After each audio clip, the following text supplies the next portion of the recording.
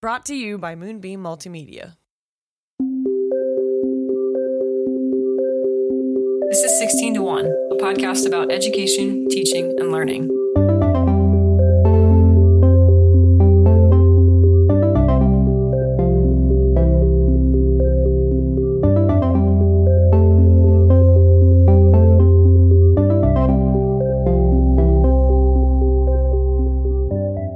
Hello? Hi. Hi. How are you? Doing well. How was your Thanksgiving? I was going to Fast. say... Yeah, I was going to say break, but it wasn't really a break. No. The next break is kind of a break. I think it's a sham, and I think we should stop acting like it's a real break, because it's absolutely not a real break. From the end of November to the new year, it's a mad scramble. I agree. Especially for educators. The next one is a little bit of a break. Uh-huh. So we'll take it. You have a few more days off in a row. Thanksgiving was fast. It sure was. That's my report. It sure was. Okay, so a little bit of housekeeping. Speaking of that, we won't see you again until after Christmas. We take 2 weeks off a year. It was Thanksgiving week, and then the next one is going to be Christmas week. So we won't see you for a little bit, but this is a Tide Me Over episode. We're talking about a fun thing this week. Mm-hmm. Notes on the new year. We are doing our 100th episode, although it's not going to be the first one of the new year because we somehow miscounted. It seems to be a thing we do every single time we try to figure out when episodes are or how many they're going to be. So it's going to be the second episode of the new year, I believe, will be our 100th episode. Mm-hmm. So we're still hoping to hear from you. Write in, ask us everything you ever wanted to know about teaching, being a teacher. We're going to put Katie on the spot about some of these questions. Get those questions into us for the FAQ episode by December 25th. We'll put the show together sometime shortly after that. So I'll prep. Yeah. And study the questions and be ready. Yes, we're going to make sure. I'm going to make sure that at least some of them are surprises, though, so that you're not. Oh, okay, good. Yeah. It's this That'll be out of pocket. It'll just be like a pop quiz. I love just those. the same sensation. Perfect. Okay, no headlines this week. We're skipping our news headlines because we're going to take a little bit longer to talk about our show topic, which is really fun for us. We're talking about Sesame Street. And then just a final one. If you do like the show, we'd love it if you tell a friend, a colleague, a captive carpooler, whoever it is who listens to podcasts. We'd love it. Someone who's trapped with you. Yeah. Yes. If they're trapped, even better. Tell someone you know about the show. That's how we grow, and it's all word of mouth. We really appreciate you tuning in and listening. Yeah, we do.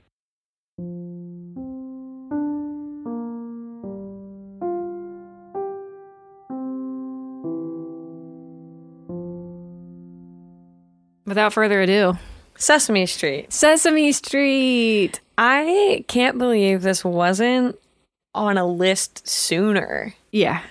It should have been up there. I think we might have talked about it briefly in our edutainment episode, but maybe not. We've referenced it, but even then we never thought. We didn't give it. Why not? We didn't give it the credit that is due to this institution of American television, Sesame Street. Okay, Chelsea, let's start with the important question. Okay, yes, please. Who is your favorite Muppet? Ooh. You know, when we were prepping for the show and you first asked me that, I really couldn't remember nearly as many of them as I should have. And I said Big Bird because I like Big Bird. But looking back and after watching a few episodes again in research for this episode, I changed my answer because I remember that it was really more like Bert and Ernie. I mean, they're kind of a unit. So I think of them as, I really like them. Yeah, and I liked Oscar the Grouch. That surprises me 0%. Yeah. That's very on brand for you. Yeah, I would love to live in a trash can and tell everyone to just leave me alone all the time. Scram. It's really not that far off from my personality in real life. Yeah. But no, I really dream. I know. I love the witty banter of Bert and Ernie, though. Yeah. I'm here for it. What about you? It's simple. I'm a Big Bird girl. I've always been a Big Bird girl. Okay. I love Grover. Mm-hmm. He cracks me up. Yeah, Grover's a good one. I liked him in every movie. You know what I mean? He's a classic. Mm-hmm. You can't go wrong. And I had to throw an Animal because he plays the drums. Oh, okay. Was Animal on Sesame Street? I couldn't remember if that was just a Muppet or... Oh, was he not a Sesame Street guy? Hold on. Oh, I don't know. That's okay, though. He can still be your favorite Muppet. The Muppets are created by Jim Henson, who was working on Sesame Street at the same time. But the Muppets kind of existed independently of Sesame Street and then got absorbed into Sesame Street. Yeah. So Big Bird for sure. Mm-hmm. Grover. Mm-hmm. Did you have a Tickle Me Elmo? I did not. My sister did. Okay. Did you? I didn't. Okay. I was a little bit too old. I think we were just a little too old for the Tickle Me Elmo. My sister's a little bit younger than me, so that would make sense. The woman who babysat me loved Elmo. Like my adult babysitter, Jackie. Okay. She loved Sesame Street. Loved Elmo. Thought he was the sweetest thing. He is Her sweet. husband got her a Tickle Me Elmo the year that they went wild. Amazing. And I remember showing up and it was like the most prized possession. Yes. Like I could not believe there was a Tickle Me Elmo. Even like being a little too old for it, I was like, look at it. You know? Yeah. The only feedback I have about Tickle Me Elmos is that if there's a particularly strong thunderstorm, It can set them off. it will set off. And Yeah. then, I forget, is it you squeeze their hand or something? I thought you like hugged it. You like hug it or squeeze it or something and it sets off a little thing. And you can do that a couple times. But if you do it too many times, then he goes into this like super long Tickle mode. giggle fit. Yeah. Yeah, one time I remember my sister was asleep in her bedroom and there was a thunderstorm and it shakes. It like jiggles. So he's just laughing hysterically and shaking her bed in the middle of the night, wailing a laugh. And it was the weirdest thing. I think if right now somebody handed me a Tickle Me Elmo, it would probably bring me to tears. I would feel so much joy about his laugh is just so contagious. Like It is true. his Twitter cracks me up. Yes. Like his entire Elmo is just a fan favorite. So I mean everybody loves Elmo, but I'm really more into the Big Bird for sure. Definitely. One of the funny things about doing the research for this show was other than it gave me a reason to read about Jim Henson and the Muppets and everything and watch an incredible documentary that we'll talk about, it also gave me a chance to talk to my parents about my childhood, which was really fun, and their childhood. And I have a very distinct memory of going to Sesame Street Live back in the 90s in Columbus. Sesame Street Live, is that what you said? Okay. It was like a live touring show that they did. And they did songs and skits and whatever on a stage. That's fun. And my parents, we were trying to remember how old I was, and their best guess is 3. You were little. I remember it, but I was so small that when the lights went out, I freaked out and was ready to go home. I was afraid because it got dark. Yeah. Okay. So I did see Sesame Street Live. My parents said that it was their idea to take me. So I was young enough to not have asked to go, but young enough to love it. And I think that my mom and I agreed that they got me a light up Big Bird at the show. A light up Big Bird. Yeah, I got on eBay and started shopping for 90s Sesame Street Live merch. And I found the Elmo and I sent that to them. And they sent me a picture of what we think I had, which was a light up Big Bird stick. Cute. I think he was probably Sounds very 90s. It was very 90s. So I would say that my Big Bird commitment started young. Okay. I'm on year 30. I'll probably stick with him. Yeah, it's one of those situations where I recovered a lot of memories while doing the research. Yeah. Because when we were watching some of those episodes and clips and stuff, I'm like, wow, I watched a lot of this. Yeah. And I had forgotten how much. I was like, I remember this. Yeah. Just watching random episodes. I'm 33 and it felt good to watch Sesame Street. So, okay. Shall we jump right in? Yeah, let's get into it. Oh gosh. This story was so much more than I ever thought it was going to be. So this is fun. Okay. So if you don't know and you haven't put it together yet, I'm trying to imagine in what world somebody doesn't know a Muppet, but it could happen. Sesame Street is an American educational children's television show that combines live action, sketch comedy, animation, and puppetry to teach basic educational concepts to young viewers. But what's cool about Sesame Street is it's very watchable, even for older viewers. This is second nature to us now. Children's television is, you don't realize, but it's all in the same mold, and the mold is Sesame Street. Yeah. It was the first. It's probably one of the best. So it was conceived in 1966, and the story goes that a television producer named Joan Gans Cooney, according to all the stories that we read in the research, had a dinner party. And at this dinner she was hosting was the Carnegie Foundation Vice President, Lloyd Morissette. So that's sort of where the seed was planted. A meet cute. Yeah. So Joan said in one of the interviews that I watched of her that at one point she walked into her living room and her child was watching the TV, but it was the test screen. Like, this was back when TV only ran like whatever, how many hours a day. And so she walked in and was like, her kid's just staring at color blocks. Yeah. Right. And it says like, air will start soon, whatever, the show will start soon. And she was like, oh gosh, like, we have to figure out something to do with this, because if children are choosing to sit and look at just color blocks on a screen, we know that we need to harness that. Better make sure we put something worth substantial watching. and educational in front of them. For sure. So from that dinner, we're going to jump ahead a few years to November 10th, 1969. On National Education Television, NET, which was an American educational broadcast television network that was owned by the Ford Foundation and then later was co-owned by the Corporation for Public Broadcasting, Sesame Street aired. And it ran there until October 5th of 1970, when it was pretty quickly moved to PBS, our public broadcasting service, which was NET's successor. Even today, if you were to turn on PBS, you will still see the most recent seasons and episodes of Sesame Street. However, now they first air on HBO Max, and then they come to PBS 9 months later. So you will see them, but it takes longer to get there. It's been an evolution in the way the program works, just because of how TV works now and streaming and all of that. Yep. So Sesame Street is the longest running children's show. They have released more than 4,600 episodes since 1969. Jeez.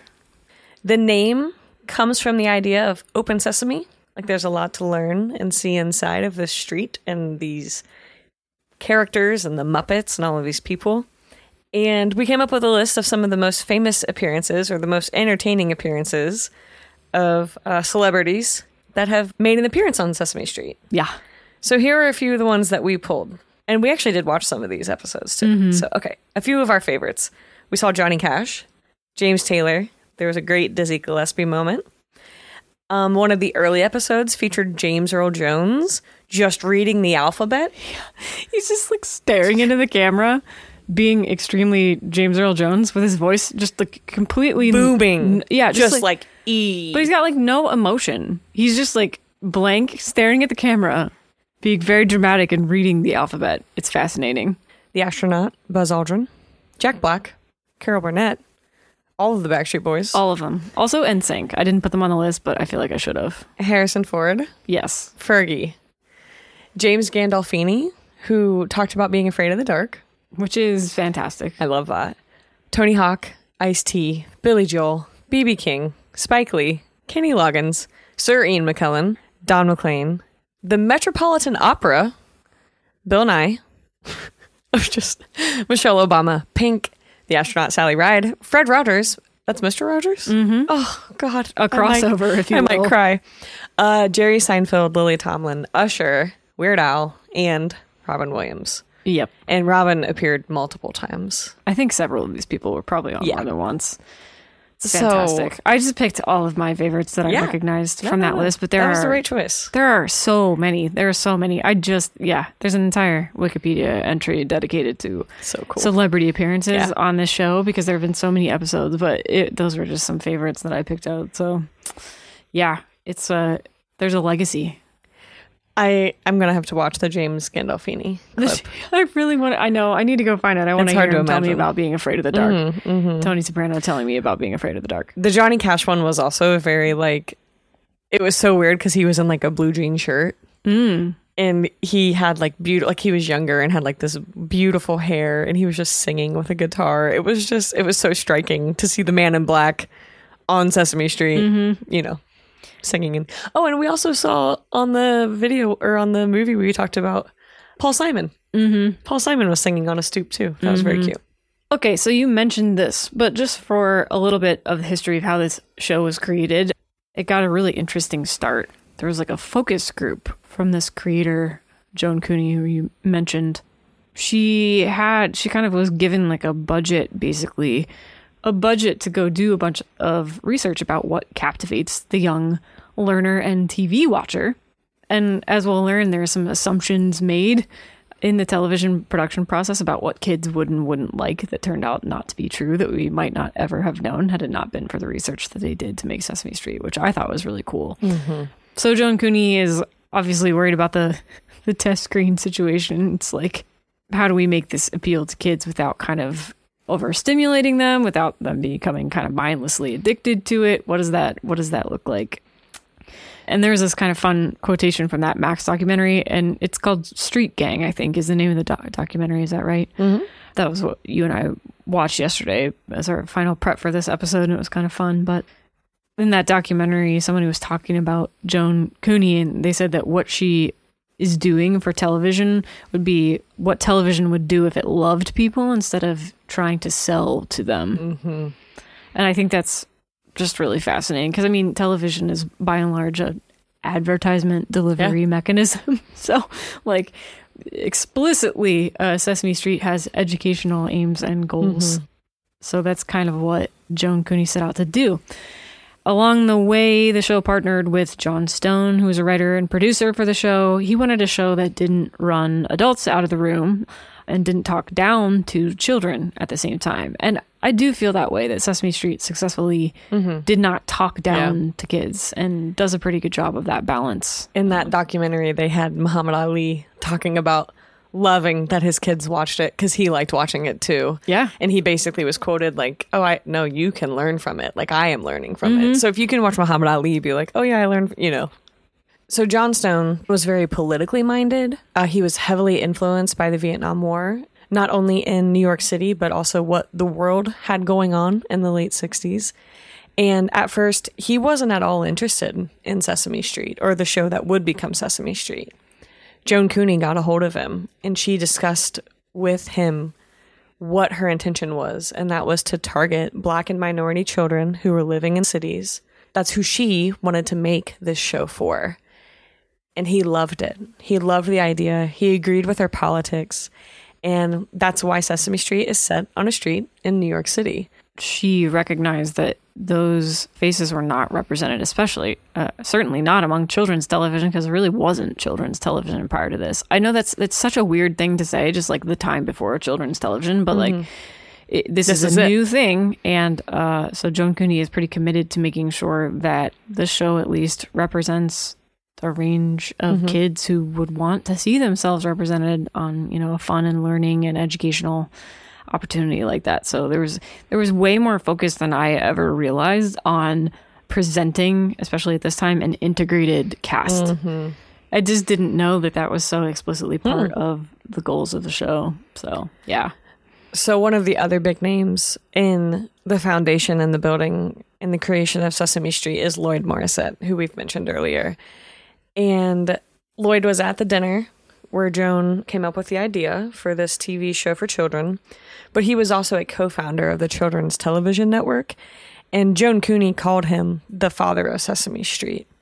And so essentially Lloyd had asked Joan if she thought that TV could be used to teach children, and she knew that it could. And so he hired Joan to do a feasibility study to see if it was possible to do anything with this idea, and if so, what would it look like? How could it work? The start of Sesame Street was an $8 million budget, and the bulk of that money actually came from the federal government and the Office of Education, because we didn't have a Department of Education yet. There's no department yet. But as they were building it, this group with John Stone, Lloyd Morissette, Joan Cooney, they started bringing in child psychologists, famous authors like Maurice Sendak, teachers, other professionals from the TV world to try to build a show that would be entertaining, that could keep everybody in the room, but it would still be teaching them. Yeah. And they were all really worried about accomplishing that goal because quite literally nothing had ever been done like Sesame Street before. That's one of the things that grabbed me, especially when we were watching the documentary, the idea that you're producing a television show with people who are not at all in television. And I just wondered how well that would go over these days. I mean, now everything is so like data driven anyway that I'm sure that people see the value of including those different voices in the room when crafting a television show, especially an educational one. But they were saying that at the time, especially, it was kind of seen as a crazy thing to ask a bunch of teachers to come and sit down and help you write your television show. Yeah. So part of the struggle that they had, though, was trying to imagine what does a show look like. And they got to the point where the documentary talked about this, but they decided on Sesame Street, the street itself being where the living happens, because in New York City, that's where the entertainment is. It's on their streets. That's the community. And so that was the focus for why the setting had to be there. And so as they were trying to build what would become Sesame Street, John Stone came up with the idea to invite this guy, Jim Henson, to these meetings. And Jim Henson was really interested. He wasn't sure what they would do, but he liked the idea of it. And so they started performing tests on children. So they had the children sit in a room, and on one side of the wall that they were looking at, there was a slideshow. And on the other side was the TV that had clips from maybe upcoming skits or something that might be featured on the TV show. And the psychologists and the people creating the show would watch the kids and see when they started paying attention to the slideshow. Because if the children were watching the slideshow more than the TV, they knew that it wasn't captivating enough. And so as they did more and more film tests and things like that, they realized that the only thing that was really captivating the children were the Muppets. There were other scenes of just like adults or whatever in the city streets talking about, moral lessons or, whatever it would become, but that wasn't catching them. I remember that there are scenes that more heavily focused human actors, and I would just be like snooze fest during those Hooper. scenes. Yeah, exactly. Yeah, for sure. So those tests are what showed them that if Jim Henson and his Muppets aren't on board, they're going to be kind of in trouble, because that's what the kids were into. Well, the thing that I thought was so interesting about that was that they assumed, and this is what having teachers and psychologists in the room is good for, they assumed that kids would freak out if the Muppets appeared next to the humans. Mm-hmm. They're like, it's kind of like we have to separate our fantasy and fiction worlds here, because if we mix all this together, kids are going to be confused or scared. That was the assumption. But it turned out that was just like not the opposite was the case. The other thing that they had to factor into this was, at the time, Jim Henson's Muppets were a late night comedy sketch. It was not children's shows that they were doing. So they had to reimagine him and his Muppets into what is appropriate for children. Yeah. And make that work. And so that was a separation from what Jim Henson had been doing for quite some time, was because the Muppets, as they appeared late at night, were like, basically, it was TV geared for like college age students. Yeah, it was kind of weird. We watched some clips. Yeah. It felt like sketch comedy-ish, like SNL, except it's Muppets. Yeah. And they're like dubbing music and like performances and things like that. So like singing and just all kinds of weird stuff, but these strange puppets doing it instead of humans. So all of those things had to combine in a very specific way, because the Muppets weren't, children friendly up until then. I don't want to say that they weren't children friendly, but they were geared for an older audience. Well, I got to be honest with you. I never really understood this difference either, because I knew that they were different. Yeah. Like, I knew the Muppets were their own thing, but also they were always on Sesame Street. Sure. And I just, the overlap. Now I understand much better very different. Just different entities and licensing and all of this stuff. But So luckily, John Stone, Lloyd Morissette, and Joan Cooney were able to find that perfect mix with Jim Henson, where the stories could live on Sesame Street and be an active part of it, but also include these Muppets that the kids just love to watch.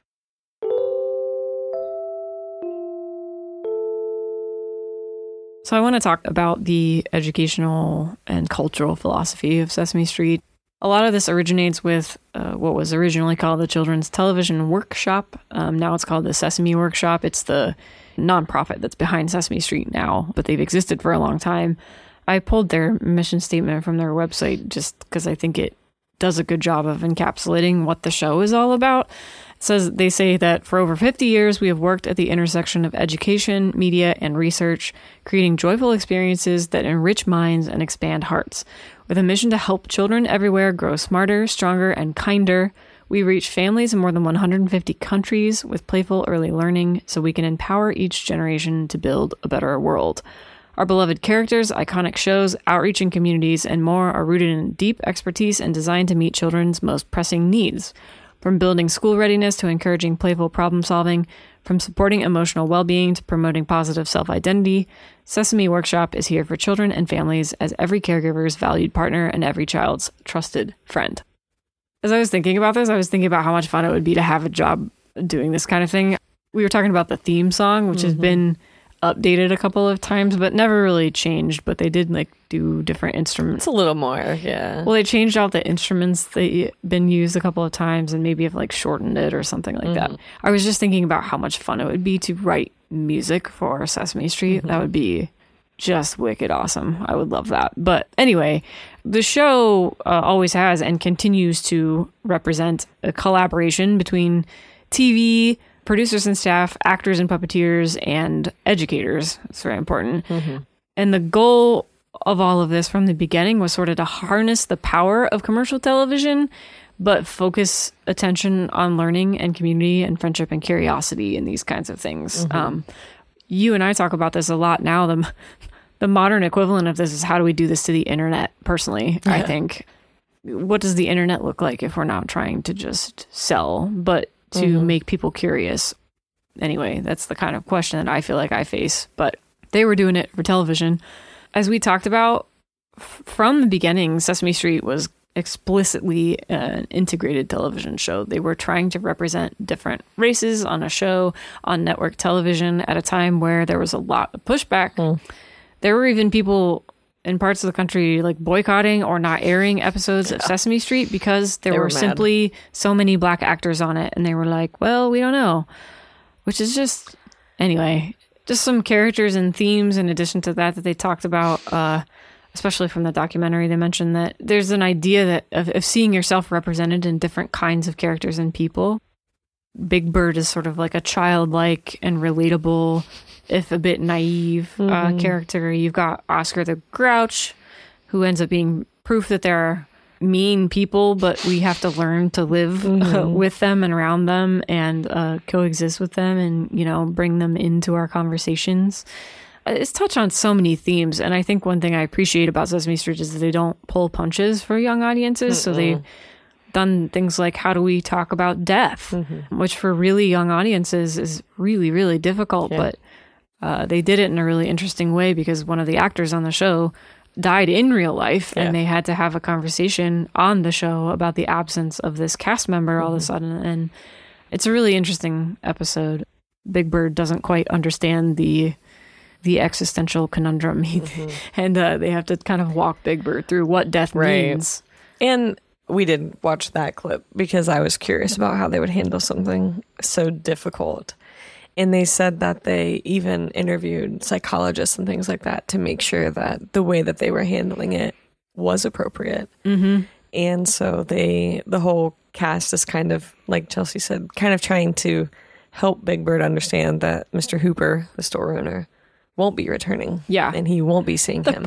They're like dealing with the permanence of death on a children's television show. And it's just, I was like, this is actually pretty good. And it was really beautiful. It was, I mean, we both watched this last night and we're crying at different points. So it still struck a nerve, but I can appreciate their intention in handling really tough things. Well, they've also confronted with such things, grace. Yeah, I was going to say they've also confronted like, national tragedies. Like they had an episode that dealt with the aftermath of 9/11. They talked to a New York City firefighter on the show.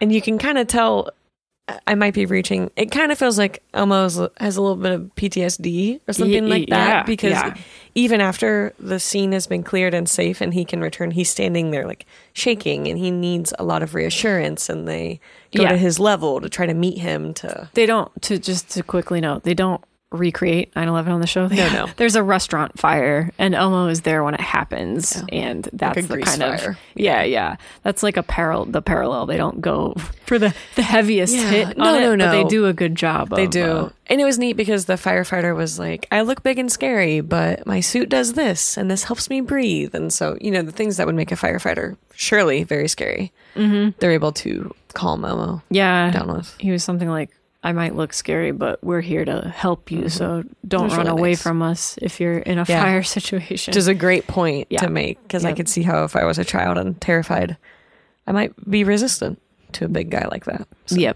I continue to be impressed with the show's ability to tackle culturally, socially, economically, even sometimes difficult conversations, and they all unfold. So on a more personal note, my family, we recently had a death in the family, and my aunt passed away.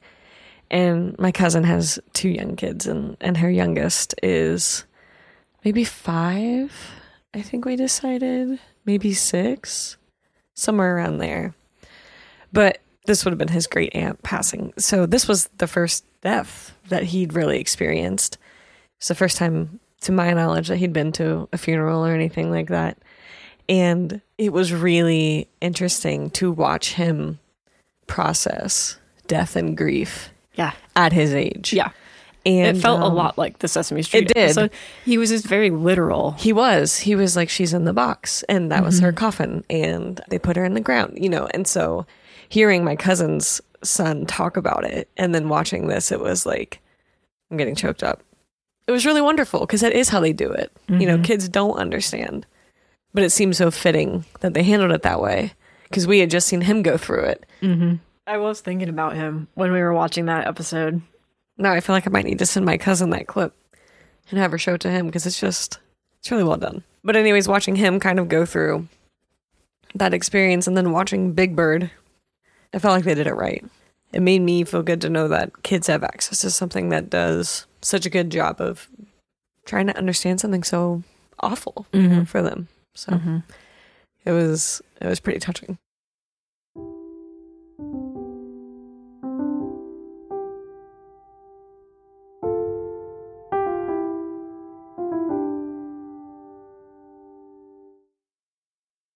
So just a couple of words about the legacy of Sesame Street. Obviously, you and I have a lot of memories and feelings about the show. Cut to us both crying, watching the show and recording this episode.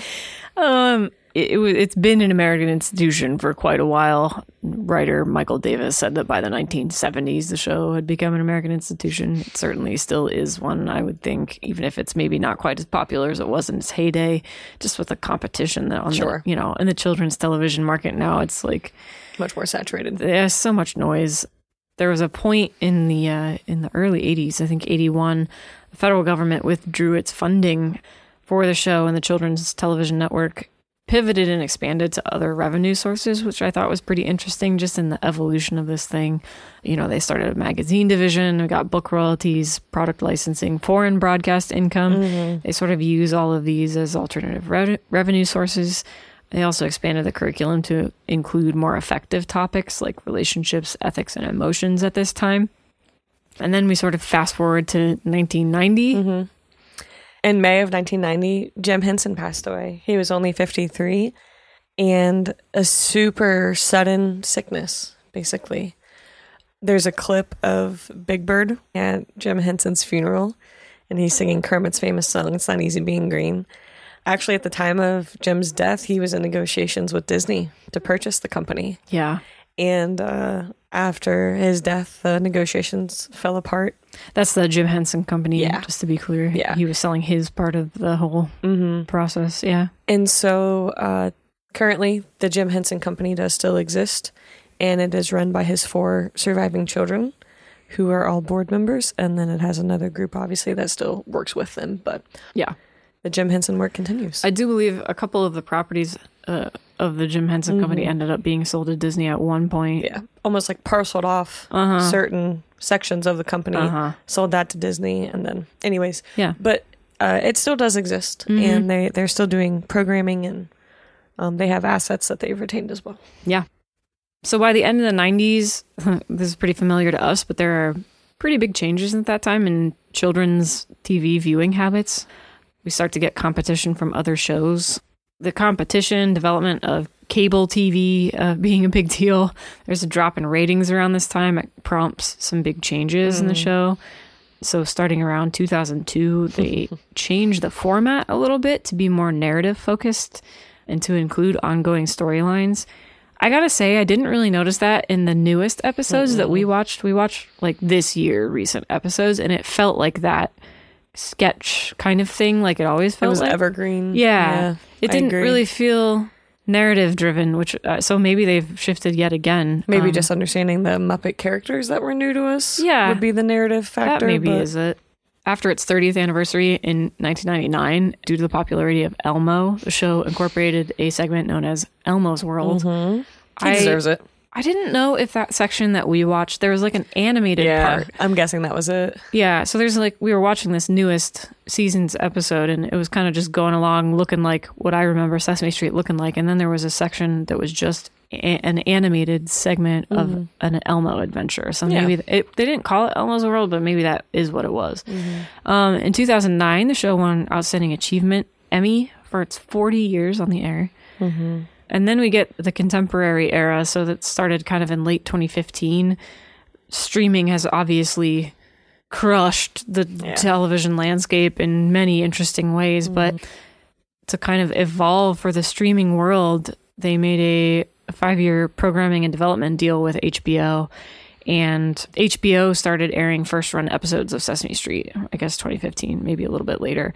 So they became available on PBS stations and websites 9 months after they aired on HBO, like you mentioned. At its 50th anniversary in 2019, they had produced over 4,500 episodes, 2 feature-length movies, 35 television specials, 200 home videos, and 180 albums. Its YouTube channel has almost 5 million subscribers. And they have been recognized by the Kennedy Center. Yeah. They're kind of among a million other things. They're kind of a big deal. But I was actually watching today the video of Big Bird and Tom Hanks at the Kennedy Center Awards. That's fun. That's fun. Big Bird was walking through the aisle and he goes, "Does anybody know who Thanks is?" Oh, no. And he just keeps saying, "Yeah, my card says I'm supposed to be beside Thanks. T. Hanks, sir, do you know him?" And Tom Hanks is like, "Yeah." It's really cute. That's pretty cute. Yeah, it was cute. Like I said, we did watch an episode from the most recent season. There was at least one Muppet who spoke Korean, another one who spoke Spanish. They were talking about the same phrase, but in their respective languages, which is really interesting. And the whole episode, one of the kind of overarching themes of it was following 2 of the human characters who root for opposing baseball teams, which is pretty interesting. Yeah, they're like listening to a radio. Yeah, the whole broadcast. idea was like we can kind of connect even though we have differences and what we care about and like and things like that.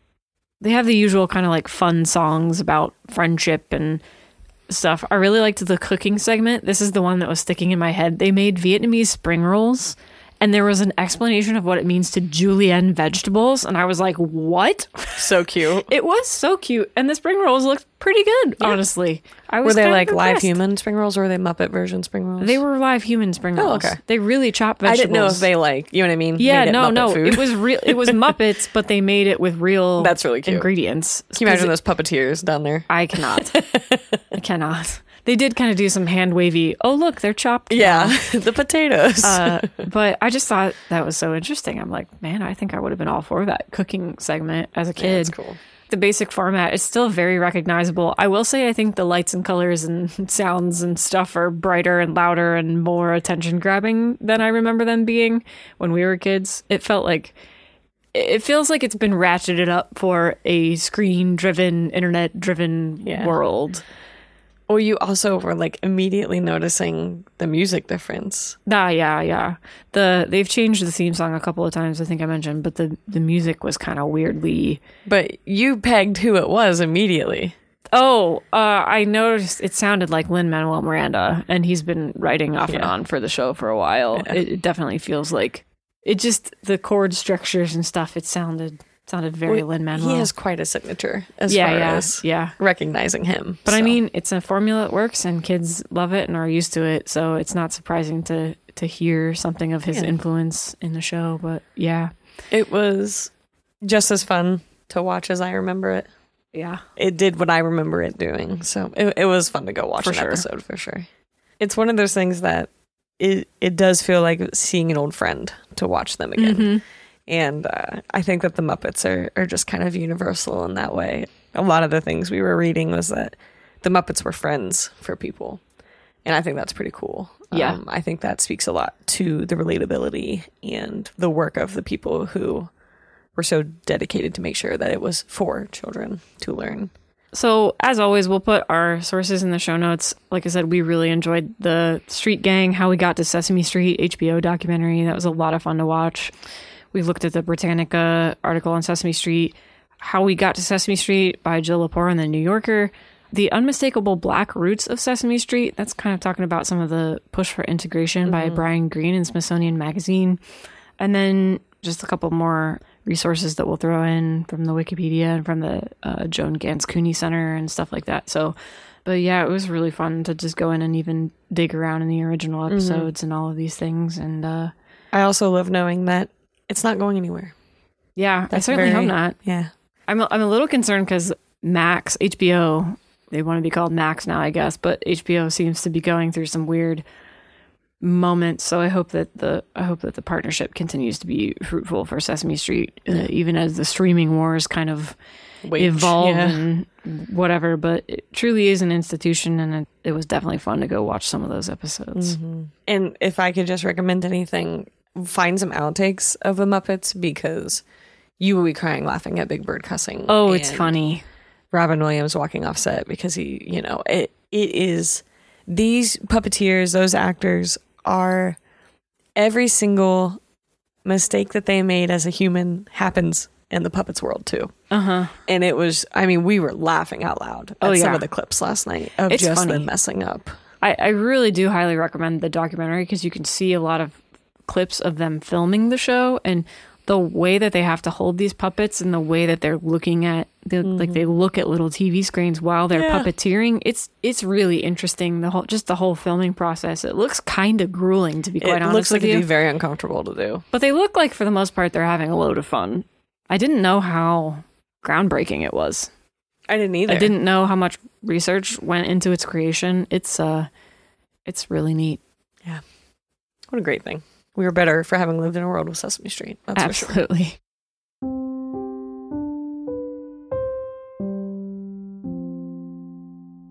Okay, are we ready for a fill in the blank? Yeah.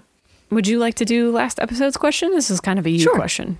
In 1806, 2 years after her husband's death, along with several other women, this famous widow founded the Orphan Asylum Society.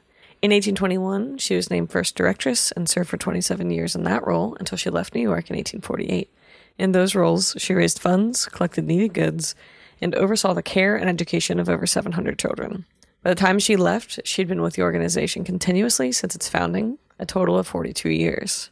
The New York Orphan Asylum Society continues to exist as a social service agency for children. Today it is called Grand Wyndham. Who was that famous widow?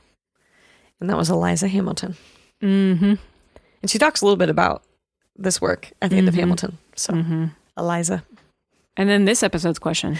I found this while researching. I like this one. Yeah. The original prototype for Kermit, the famous Jim Henson Muppet, introduced in 1955, had eyes made of what? So cute. Okay. What did you learn in the last couple of weeks over Thanksgiving not break? Can I say two things? Oh, sure. Most episodes, I can't remember one. Okay. So I'm going to bank one now.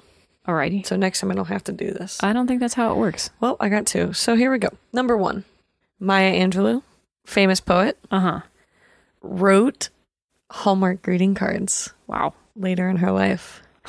Because she was often called America's poet, of course. And she was quoted as saying, if I am America's poet, then I want to be in the hands of people who don't read books. And so she started writing for Hallmark, and a bunch of people were like, this is horrible. This is trash. Whatever. It was seriously lucrative for both of them. Her cards sold like so well. Wow. And I had no idea. Yeah, that was one of the things that she did later in her life, was write Hallmark greeting cards. Okay.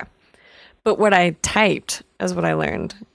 There are only about 25 blimps left on Earth. Did that shock you? Yeah. Did you expect more? Probably. Okay, I thought so. They're just so inefficient, it turns out. They're not worth the trouble of them. They're too much effort. They're not that productive of a machine. No. Right. Very susceptible to issues. Yes. I would not get in one. You wouldn't? No. Oh, I am shocked.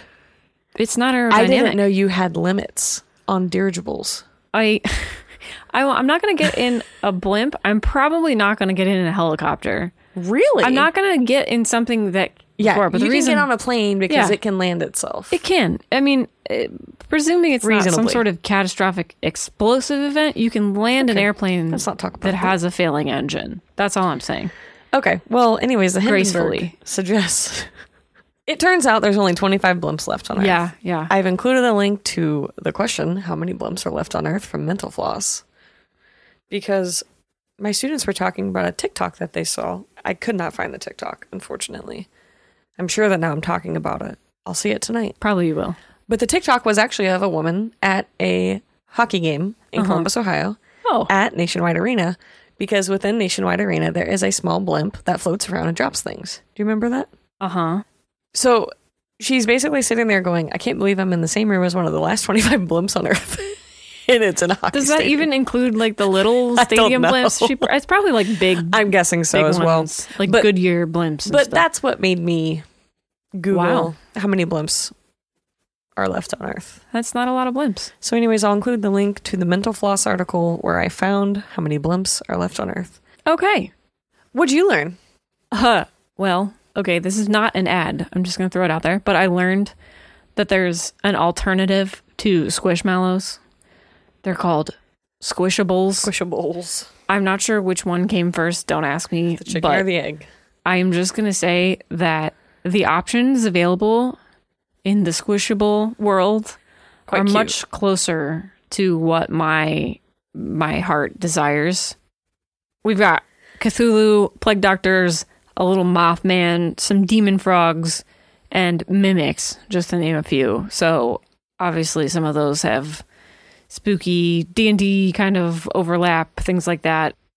Definitely go check them out. They're just fun if you're into that kind of thing. That's what I learned. We had a friend come down to visit for my birthday recently, and she told us about that. And Yeah, happy birthday. Yeah, thank you. Way to go. Another trip around the sun. You did it. I did it. All right. Any final thoughts wrapping up Sesame Street before we go? No, that was just so much fun. Yeah. We hope you have a good Christmas holiday coming up. Just one more time, we're going to be taking off another week, so we won't be here for our regularly scheduled next episode, but we'll see you in the new year. If I owe you stickers, can you email us again? I have shipped out stickers recently. It's true. But I just want to make sure that they're going where they should. Yeah, I did send out them recently. I have no idea how we're ever going to know if those stickers got halfway around the world. I hope they're listening. Yeah. Because I shipped them to Turkey and Qatar. Yes. But we've sent out others. So Yes. I'm trying to make sure that everybody who wanted them got them. So if you'd like some, email us and tell us your favorite Sesame Street character or Muppet, and I'll send you some stickers. All right. We'll see you again in the new year. Happy New Year. Bye-bye. Always be learning. That was new. Always be learning. Every day I'm shuffling. That was a good one.